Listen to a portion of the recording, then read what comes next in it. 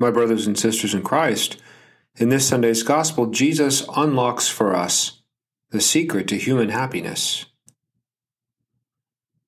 The Lord be with you. A reading from the Holy Gospel according to John. Some Greeks who had come to worship at the Passover feast came to Philip, who was from Bethsaida in Galilee, and asked him, "Sir, we would like to see Jesus." Philip went and told Andrew. Then Andrew and Philip went and told Jesus. Jesus answered them, "The hour has come for the Son of Man to be glorified. Amen, amen, I say to you, unless a grain of wheat falls to the ground and dies, it remains just a grain of wheat. But if it dies, it produces much fruit. Whoever loves his life loses it, and whoever hates his life in this world will preserve it for eternal life. Whoever serves me must follow me, and where I am, there also will my servant be. The Father will honor whoever serves me. I am troubled now, yet what should I say? Father, save me from this hour? But it was for this purpose that I came to this hour. Father, glorify your name." Then a voice came from heaven, "I have glorified it and will glorify it again." The crowd there heard it and said it was thunder, but others said an angel has spoken to him. Jesus answered and said, "This voice did not come for my sake, but for yours. Now is the time of judgment on this world. Now the ruler of this world will be driven out, and when I am lifted up from the earth, I will draw everyone to myself." He said this indicating the kind of death he would die. The Gospel of the Lord.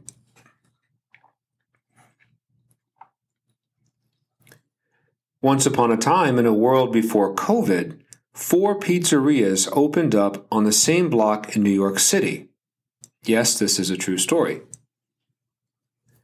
Determined to win the lion's share of customers, the first pizzeria posted a sign on their door promising the best pizza in the city. The second upped the ante, promising the best pizza in the country.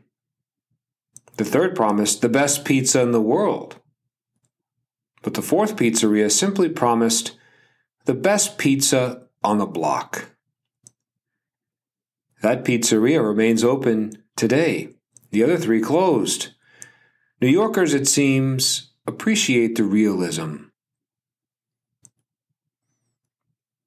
Jesus offers that same type of realism. Sometimes we need to swallow hard and difficult truths in order to follow him, becoming the best version of ourselves. So what truths does he tell? The greatest among you must be your servant. The one who humbles himself will be exalted. Forgive and you will be forgiven. And in today's gospel, die in order to live. Unless a grain of wheat falls to the ground and dies, Jesus says, it remains just a grain of wheat. But if it dies, it produces much fruit. What does he mean? A surface-level reading of this passage seems grim. One must die in order to live. Perhaps we can consider his words from a different angle. One must give in order to live. Unless a grain of wheat falls to the ground and gives itself away, it remains just a grain of wheat. But if it gives itself to the earth, then it bears much fruit. This mysterious truth, offering oneself for the good of others, is written into all of creation. For example, the sun does not shine on itself. It gives its light away, warming and brightening the earth. Trees do not eat their own fruit. They offer it for the nourishment of others. Meanwhile, their leaves cast shadows, offering others shade from the noonday heat. Rivers do not drink their own water. Flowers release their fragrance. Birds chirp to our delight. Living for others is a rule of nature. The same truth applies to humanity. We were created to love and serve one another. The more we do, the happier we become. Consider this in the context of parenting. The more time we spend with our children, the happier we and they become. Children remember the number of their soccer games you attend, the number of books you read to them at night, the affirmation they feel when you say you love them or are proud of them, and even the night you hold them tight after their first teenage breakup. The more time you spend with your family, the happier you become. The same is true in marriage. The happiest couples live in a world of we, not me. You may remember that famous quote from Romeo and Juliet. One evening, while standing on her balcony, a young Juliet gazes down upon Romeo and says, "Romeo, the more I give to you, the more I seem to have. The more I give, the more I have."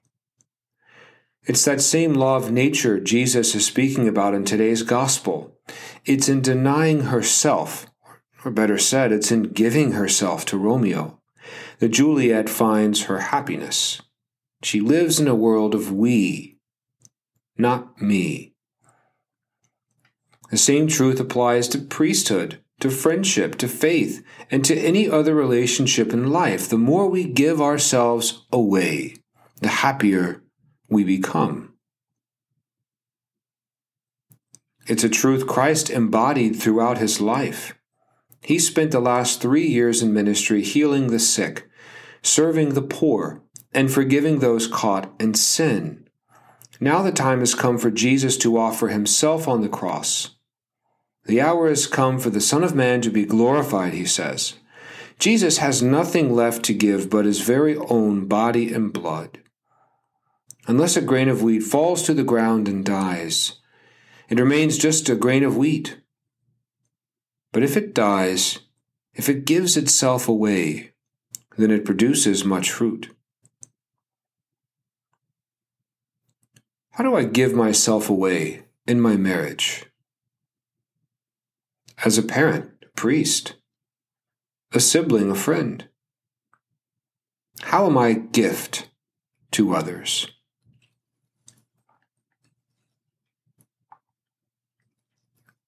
Four pizzerias opened within arm's reach of each other. One promised the best pizza in the city, another the best pizza in the country, another the best pizza in the world. The fourth simply promised the best pizza on the block. That pizzeria remains open. New Yorkers, it seems, appreciate the realism. Similarly, Jesus is upfront about what it takes to follow him, like the sun shining brightly, a tree in full bloom, or a grain of wheat driven into the ground. We fulfill our nature when we give ourselves away.